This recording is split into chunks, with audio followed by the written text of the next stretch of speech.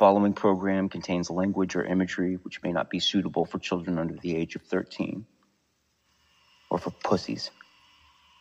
Fuck. Dust the dandelions off your cowboy boots, dude. Join us. Listen to some fucking music. Let your proverbial belt loose. Or traipse back into the tree line and rejoin the ranks of the fucking forest people. You know what? Let me tell you what I heard about the forest people. Every single one of them, even the ones that look like boys, every last forest person has a vagina. You think it's a joke. It's not a joke. Every one of them has a vagina. They're probably not even from this fucking planet. So why they have vaginas in the first place is beyond me. They're deceptive. They are messengers of deception. Each and every one of them.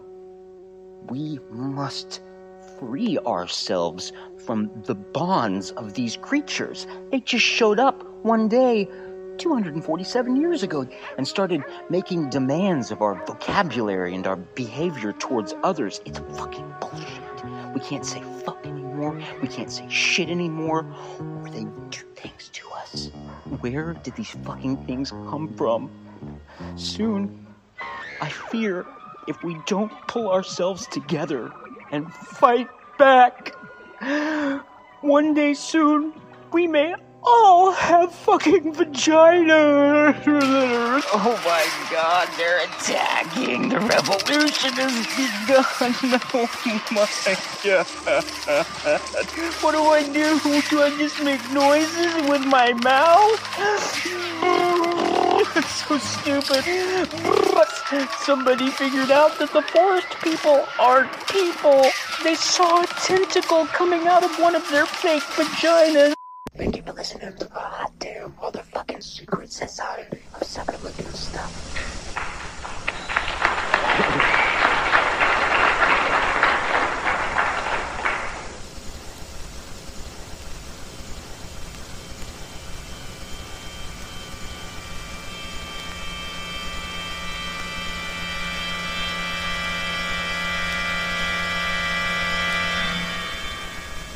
A special group of America's top scientists were organized under the name Project Sign in December of 1947 to study the phenomenon. Project Sign evolved into Project Grudge in December of 1948.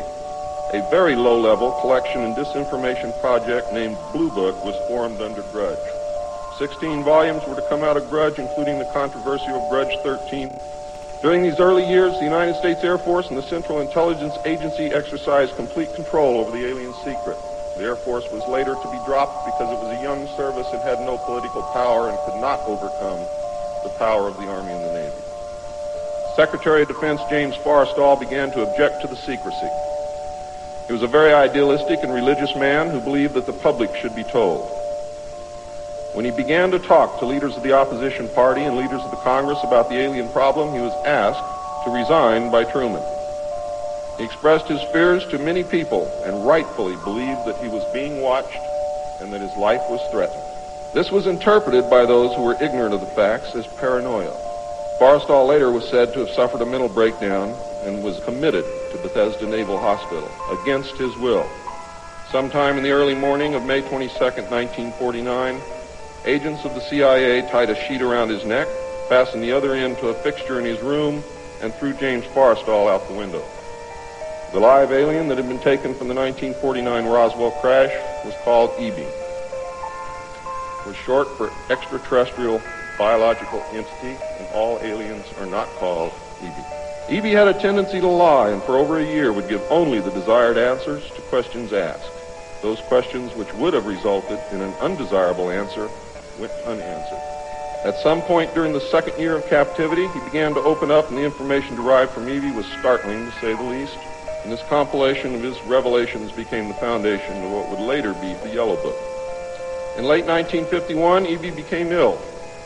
Medical personnel had been unable to determine the cause of EB's illness and had no background from which to draw. EB's system was chlorophyll-based, and he processed food into energy much the same as plants. It was decided that an expert in botany was called for. A botanist, Dr. Guillermo Mendoza, was brought in to try and help him recover. In a futile attempt to save Evie and to try and gain favor with this technological superior alien race, the United States began broadcasting a call for help early in 1952 into the vast regions of space. The call went unanswered, but the project continued as an effort of good faith. In 1953, at least 10 more crash discs were recovered, along with 26 dead and 4 live aliens. One of the 4 live aliens died within hours of being removed from the craft. The others died 3 or 4 days later. Of the 10, 4 were found in Arizona, 2 in Texas, 1 in New Mexico, 1 in Louisiana, 1 in Montana, and 1 in South Africa. In 1953, also, astronomers discovered large objects in space which were moving toward the Earth, and the evidence proved that the objects could only be spaceships intelligently guided. When the objects reached the Earth, they took up a very high orbit around the equator. There were several huge ships, and their actual intent was unknown. This is the first time it got scary. It's about 11 to 12 o'clock at night, 11:30, something like that. And me and my girlfriend were out the back garden. We were sitting down. She was in a chair to my right. We were just talking before we were going to go up to bed. And my daughter wasn't living with us by that point. She'd moved out already. Yeah, so that's when the whole silence fell, and that feeling of being watched fell on us really fast, really powerful, to the point they put the hairs on the back of my neck up. It's the first time I've ever had that before. Fear. I've never felt that level of fear before. And it was unusual because, again, there was no reason to feel that fear. It was like it was put upon me. She felt it too because we were mid-conversation, mid-sentence when that happened. So we both looked at each other and she was like, what the f*** is that? Before I could answer, those footsteps from in front of us, 15 feet away maybe, came from the left side and the right side, and they were stepping closer and closer towards us. And we're both looking. I'm freaked out. She's freaked out. When she heard those footsteps booming, because it sounded like a goddamn dinosaur was walking behind the back fence, and there's nothing like that here. There's nothing like that here. We have badgers, foxes, the occasional small deer, and that's it. There's no predatory animals, no large animals. These things were overly loud, overly heavy sounding. It's as if it was intentionally scary, as if it wanted to freak us out. And she got up and ran. She ran in the back door. She said, I'm sorry, babe, I can't. She ran in and slammed the back door behind her and went and stood behind me against the window and left me there. I was frozen solid, man. I couldn't move. And I also took it as a threat. And I also felt like I was obliged to stand my ground. It felt like a bit of a test, to be honest. And I got angry because, I mean, you know, I guess natural Neanderthal instinct. Honestly, it was so freaky and scary that it made me mad. So I gritted my teeth and I was getting ready for a proper, I don't know, I was going to be jumped on by something from a nightmare. I didn't know what to expect, but it wasn't nice. These things get closer and closer from the left and the right until they're right in front of me and I can't see. There's nothing there. There's literally nothing visible, but it's clearly there. And then all of a sudden, feeling lifted, the normal background noises came back, and it just became normal. As quick as it had fell on us, all those feelings and noises came back, and everything was normal again. No sound of anything walking away. And I sat there for a few seconds, maybe a minute, getting my composure, and I got up and I walked over and looked over the fence. I looked around. There's nothing there, man. And we've said to each other since that maybe we should have looked up, or maybe something was above us. Who knows? But that was definitely part of whatever happened. That was just not nice at all. And I'd honestly say it felt like a test. I felt like I was being messed with. Like, why would you do that? You know? Fucking weird. Yeah. So the next thing that happened was, I can put a rough date on it because we didn't know that my girlfriend was pregnant. We had no idea when all of this happened she was pregnant. Didn't know that, because she was told she couldn't have kids. It was a surprise to both of us. And now my little boy's 7, Blake. But I know the date of what happened next because when my little boy was born, we had to get him out by cesarean section as an emergency because the pregnancy wasn't going well at all. So he was born 10 weeks early, 2.5 months premature. And he had to go for 5 weeks in intensive care. So he was born on the 17th of March, 2015, right? So that places the date of a good couple of months have gone past. So we're looking at now March, April, May. So we're looking beginning of May, the first couple of weeks of May. So my eldest son, who was 14 at the time from a previous relationship, he moved in with us unexpectedly. And so it was the first week that he was here, 5 weeks after my little baby boy was born. He's out of ICU. Right. And I decided to go with my eldest boy for a walk out the back of our house. So if you go out the back, it's only, not far, 50, 100 feet away, and you're in fields, and there's nothing back there for miles but farmland, flat farmland, patches of woodland with a lot of history. It goes back forever, medieval days, Roman times, Doomsday Book. There's some little villages and even little castles back there that are kind of hidden these days. Anyway, so I go out the back there with him for a walk and a talk. And what had happened previously was all in the past to me now. Obviously, it's been months. And I was like, oh, that was nuts. But that was in the past now, a few months ago. And so we're taking a walk, and it's broad daylight. It was about 1 o'clock in the afternoon. It was one of those light blue, cold days, but light blue skies. And I didn't notice any clouds in the sky at all, right? And we're going to go into the woods, but you have to go off the road, which is covered by hedgerows, which are probably 5-6 foot tall, thick. So when you go off the road to walk across the farmer's field to go into the patch of woodland, you are completely isolated. There's no one around. You get the occasional dog walker. It's very isolated. No one can see you from the road. So we're about to go into the woods, and I've been in there 1,000 times before by myself, no problem. And just as I was about to step into the woods with him to my left, that damn feeling that happened in the garden months earlier with my girlfriend, that same feeling, just as quickly, out of nowhere, boom, dread, that claustrophobic feeling of being watched. The hair on the back of my neck stood up. It felt like danger. In the middle of the day, man, the middle of the day, the sun's out. I look to my left, I look to my right inside the tree line, because my initial reaction in that instant moment was, what in there is of danger? I felt like such danger was imminent. And I'm looking around going, what the fuck? And my son to my left said, Dad, what is that? Like, as in he feels it too. And then I realized, yeah, man, it's not just me. Suddenly, and this is one of those really, really weirder bits, right? That I know it sounds nuts, but this is what happened. In that feeling of being watched suddenly had a direction to it. I felt like I knew where I was being watched from, and it was coming from up above me. I felt it like it was drilling into the back of my head.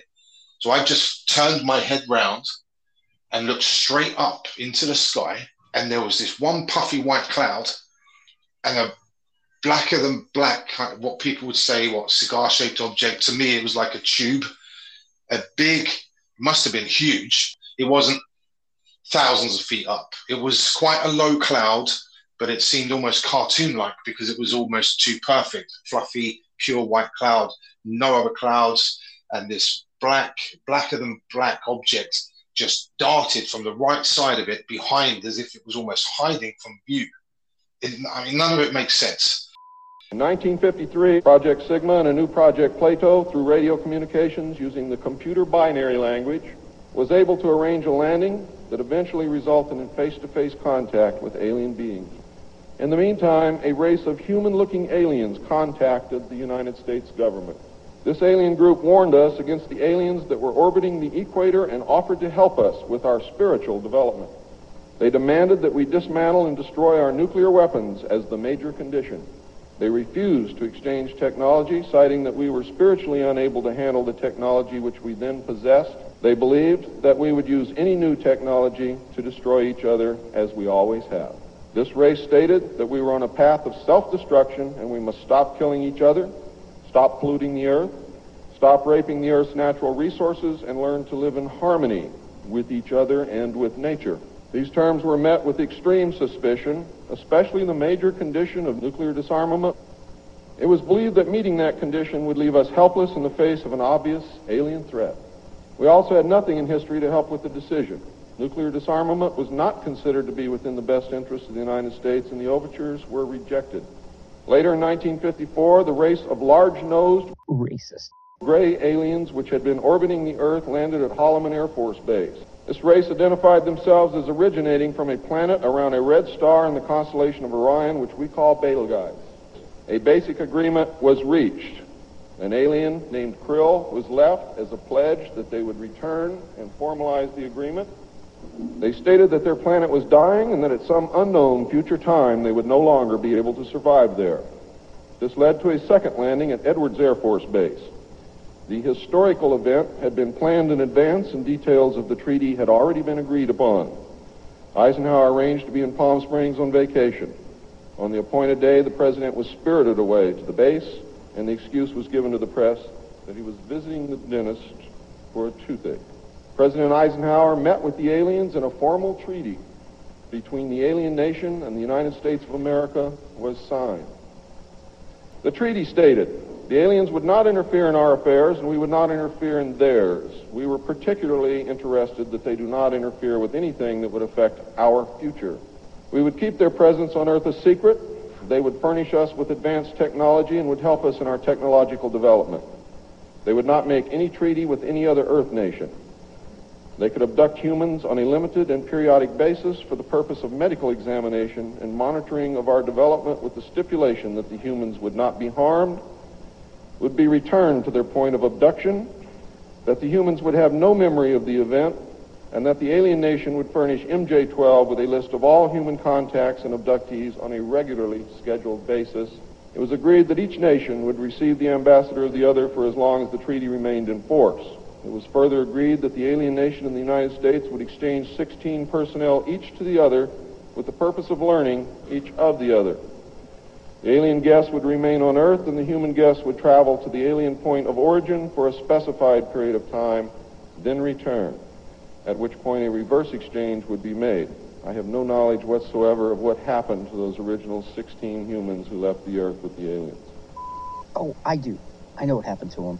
I'll tell you about it after all this. It's interesting. It was also agreed that bases would be constructed underground for the use of the alien nation, and that 2 bases would be constructed for the joint use of the alien nation and the United States government. The base at Dulce is one, the base at S4 in the area known as Area 51 or Dreamland is the second. Exchange of technology would take place in the jointly occupied bases. These alien bases would be constructed under Indian reservations in the 4 corners of Utah, Colorado, New Mexico, and Arizona, and one would be constructed in Nevada in the area known as S4, located approximately 7 miles south of the western border of Area 51, otherwise known as Dreamland. All alien areas are under complete control of the Naval Department, and all personnel who work in these complexes receive their checks from the Navy.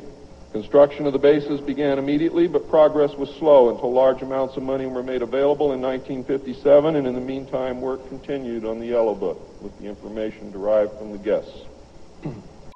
So I'm keeping my eye on this thing. I'm expecting anything to come out the other side of this small puffy white cloud. And I've said, Corbin, did you just see that? He said, yeah, Dad, did you see it too? I was like, what did you see? And I remember specifically, almost verbatim, because he couldn't remember the word cylinder. And he says, it was like a can, what do you call it? And that's exactly what I saw. It's like, I don't know how long it was, because I caught God knows how much of it, but it was just, what struck me was how black it was against that pale blue sky in a broad daylight. It was, if you took, say, a tall can of deodorant, I'm looking at one right now, and you turned it on its side, you know the way that you see the curvature of the end of it, if you turn it slightly at an angle to yourself. Beveled on one end. Yeah. So I haven't taken my eyes off this cloud, because I'm ticking off every logical explanation. I'm like, even though it's obviously anomalous with the feeling and the way it darted so fast behind the cloud when I looked at it, and the fact that he saw it too. And the last thing I remember doing is saying, we've got to get out of here, and putting my hand on his shoulder to get out of there, because it felt dangerous. And this is where it does get a bit weirder. I've asked him since numerous times, because I don't remember coming home. He doesn't remember coming home. I have this weird blank spot where the next thing I remember is that night. I remember being at home on the sofa when I'd fallen asleep. I fell asleep on the sofa that night with the lights on in the living room by accident. And it was the only time I've ever had sleep paralysis in my life. A lot of researchers are careful to stop themselves short of saying what it is they truly believe is happening. What I truly believe is happening is that there is a psychic influence at play, a direct meddling with Max's perception of the events as they actually unfolded. When you wake up from a dream, it's easy to dismiss everything that you remember because you know that anything can happen in a dream, but it didn't actually happen in the world that you've woken up in. If I were trying to convince somebody that what they had experienced wasn't real, I would put them to sleep and wake them up into a reality of my choosing. That way, anything that happened prior to them waking up could be easily dismissed by their own unconscious, rather than my having to dismiss it while they were consciously able to defend themselves. Now, this is the same tactic that's employed by witch doctors in Haiti when they want to, for lack of a better word, zombify another human being. We actually go over this in great detail. I think it's the second episode of season 1, where we talk about the serpent and the rainbow. And Wade Davis is told that a witch doctor will use pufferfish venom to make a person appear dead to their families. To the person, they're just sleeping. Their breathing and their heart rate has slowed to an almost imperceptible rate, and they're left in a coffin for an extended amount of time. Later, when the witch doctor digs these men and women up, he revives them using a mixture of drugs that are both hallucinogenic and stimulating. When they suddenly wake up into our world, they are completely disoriented and afraid. They're having what is probably a horrific hallucinogenic experience. Their heart is beating fast. They have so much energy, but they don't know what to do with it. They're also quite possibly suffering from permanent brain damage from having been kept in a quasi-living state in a coffin for sometimes as long as weeks. Now, if you and I were to wake up in such a situation, I would like to think that I would take one look at a fucking witch doctor. You know, there's your threat. That's your enemy. He's the one who's causing all of this. But strangely, what happens, rather than standing up and running away as fast as they can, or defending themselves against what would clearly be to you and I in this waking state a very real threat, these people cower and they look to the witch doctor for help. And from that moment on, he's able to force them to complete menial tasks. He is able to control them. And so I woke up with what felt like more than one thing to my left, real quiet, unnerving feeling, and it scared the living daylights out of me again. And I wanted to know what was to my left because it felt so uncomfortable, but I didn't want to look. I feel like a right pussy, but I was too scared to look to my left. I ended up forcing myself to sleep. Exactly. It's crazy because I don't. It's really weird how whatever this stuff is, it has a way of getting to you. Yep. Bone chilling dread like you've never known before in real life. You just can't feel that scared unless you're at the point of dying. You know, I've once, I've had two incidences where I almost died. One of those experiences, I was given some painkillers and I accidentally took too many and I struggled to not fall asleep and I was struggling to breathe. And it was a pure accident that I'd taken too many because I hadn't read the label. And I've accidentally taken too many painkillers too, huh? Yeah, but I literally struggled hands and knees to climb out the back door and try everything to not fall, pass out. And that was the only time where you get that kind of real scared, like, oh shit. Like, Right. but even that, I don't think really goes to the level these things put you through. Yeah. So I forced myself back to sleep, and it was the next day. I know I was in the house on my own. I know it was the morning. It was a bright day, cold again. My little baby boy is on the sofa asleep, right? I put him on the sofa in front of me to my right, and I was sitting on the floor back against the sofa. And I must have been playing on my phone because I know I wasn't watching TV. So I was looking down. I didn't notice whatever it was in the corner. So all of a sudden, there's lots of questions about this bit. My son wakes up crying. It wasn't like I'm waking up and slowly crying from being hungry or anything. He woke up in a high-pitched cry that it made me unnerved. And I jumped up to pick him up to comfort him. And it's when I picked him up, I turned slightly to my right and I noticed some movement to my right-hand side. This is in a broad daylight room, right, full of light. Look over, and it made me jump. I mean, physically, I jumped.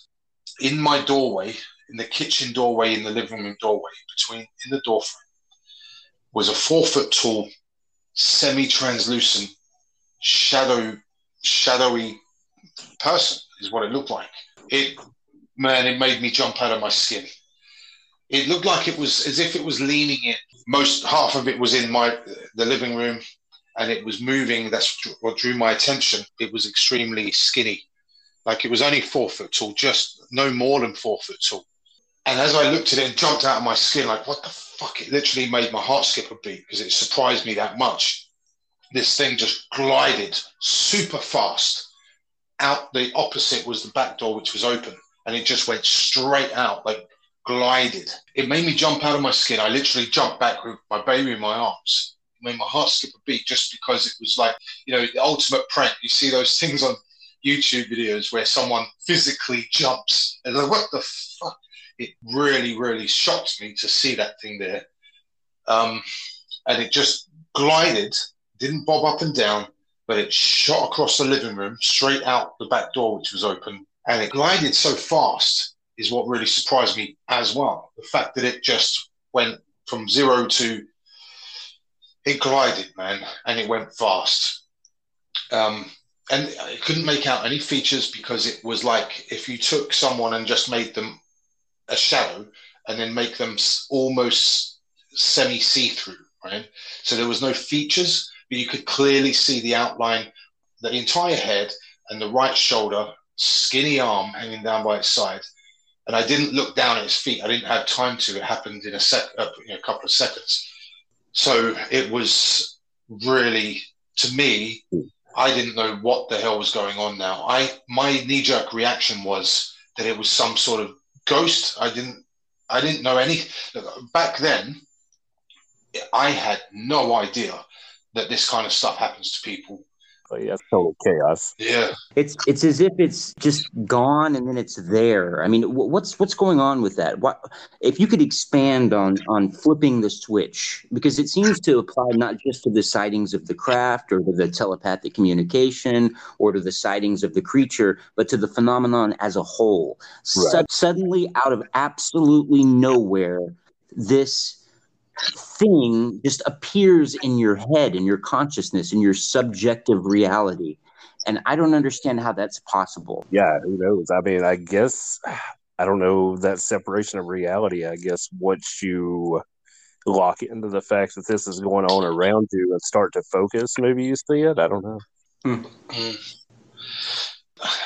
This is one of the biggest questions I have is, well, it's a multi-layered bunch of questions, isn't it? Because what we have to do is we don't know the answer to question 1A, and without that answer, then we're asking questions 1B, 1C. To me, I spent the longest time, and I still do, if I had to place a bet, that I was just in the wrong place at the wrong time or the right time, and it was just here. And I say that for good reason, because there are lots of people in this local area, and I've only just found out in the last 2 months that there was 2 people 15 minutes away at the same time that witnessed UFOs over the RAF Wittering, Royal Air Force Base, 15 minutes from our door by car.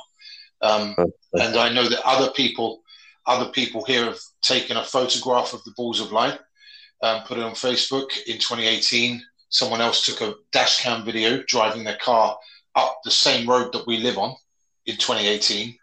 There have been multiple other sightings of UFOs in this specific area, and we have a low-level radiation dump site 15 minutes away.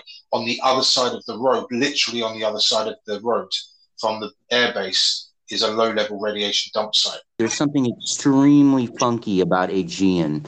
I was doing some research into them, and it's an extremely funky company.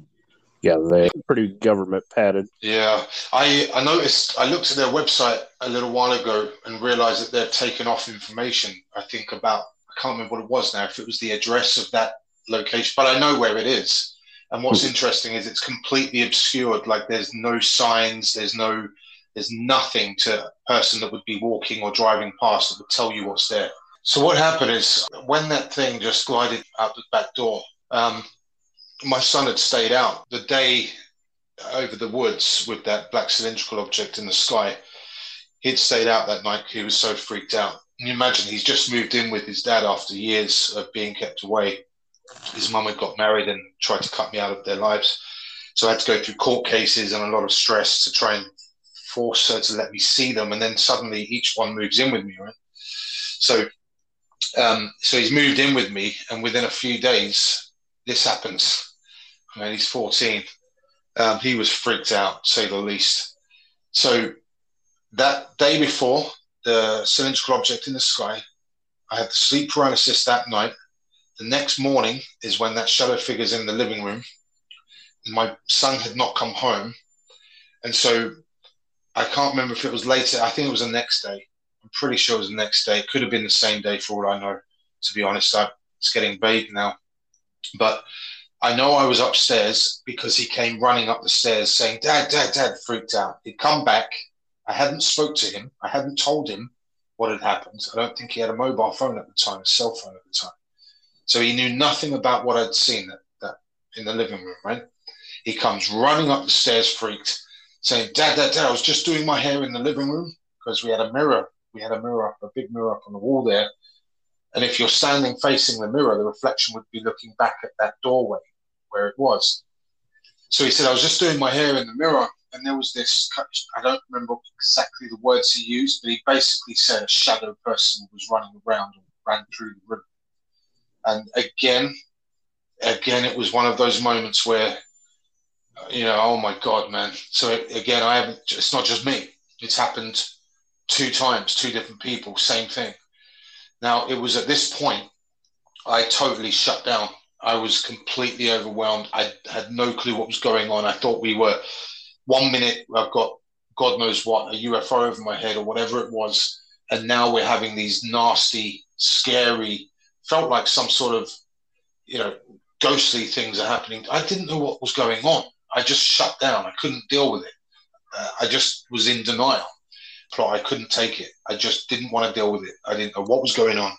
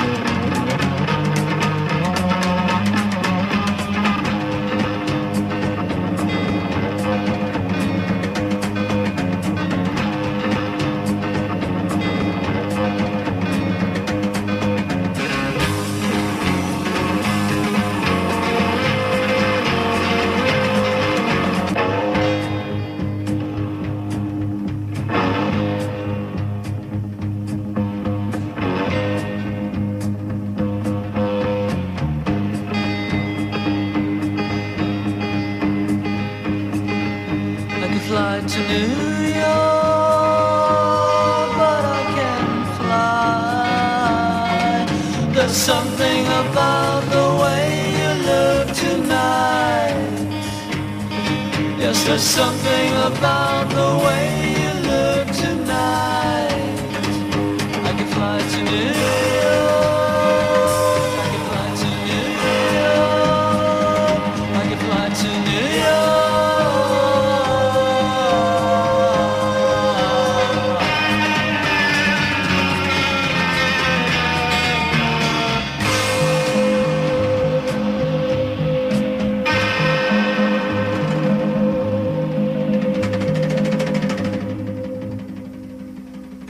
Can you imagine what kind of nightmare the DMV and fucking Jersey must be? Is what? The fucking DMV in Jersey. I know he's in Philly. His parents live in Jersey. Even in Philly, though, could you imagine? Well, no, not really. In Texas, we got our chips, so we just walk right through the turnstiles. You're fucking lying. Do what? I said you're fucking lying. No, bro. Fuck no, we're not lying. Fucking right through the turnstiles. There's no more filth on the streets. Homeless people are pretty much rounded up and put into, summer camp. Are those the ones that's in the old Walmart supercenters that have razor wire around them now? Well, yeah, but that's to keep people from going in. Keep people from getting that. What do you edit? It's recorded. Are you still in the DMV, bro? Please tell me you're still in the fucking DMV. Yeah, I'm waiting for tags and titles.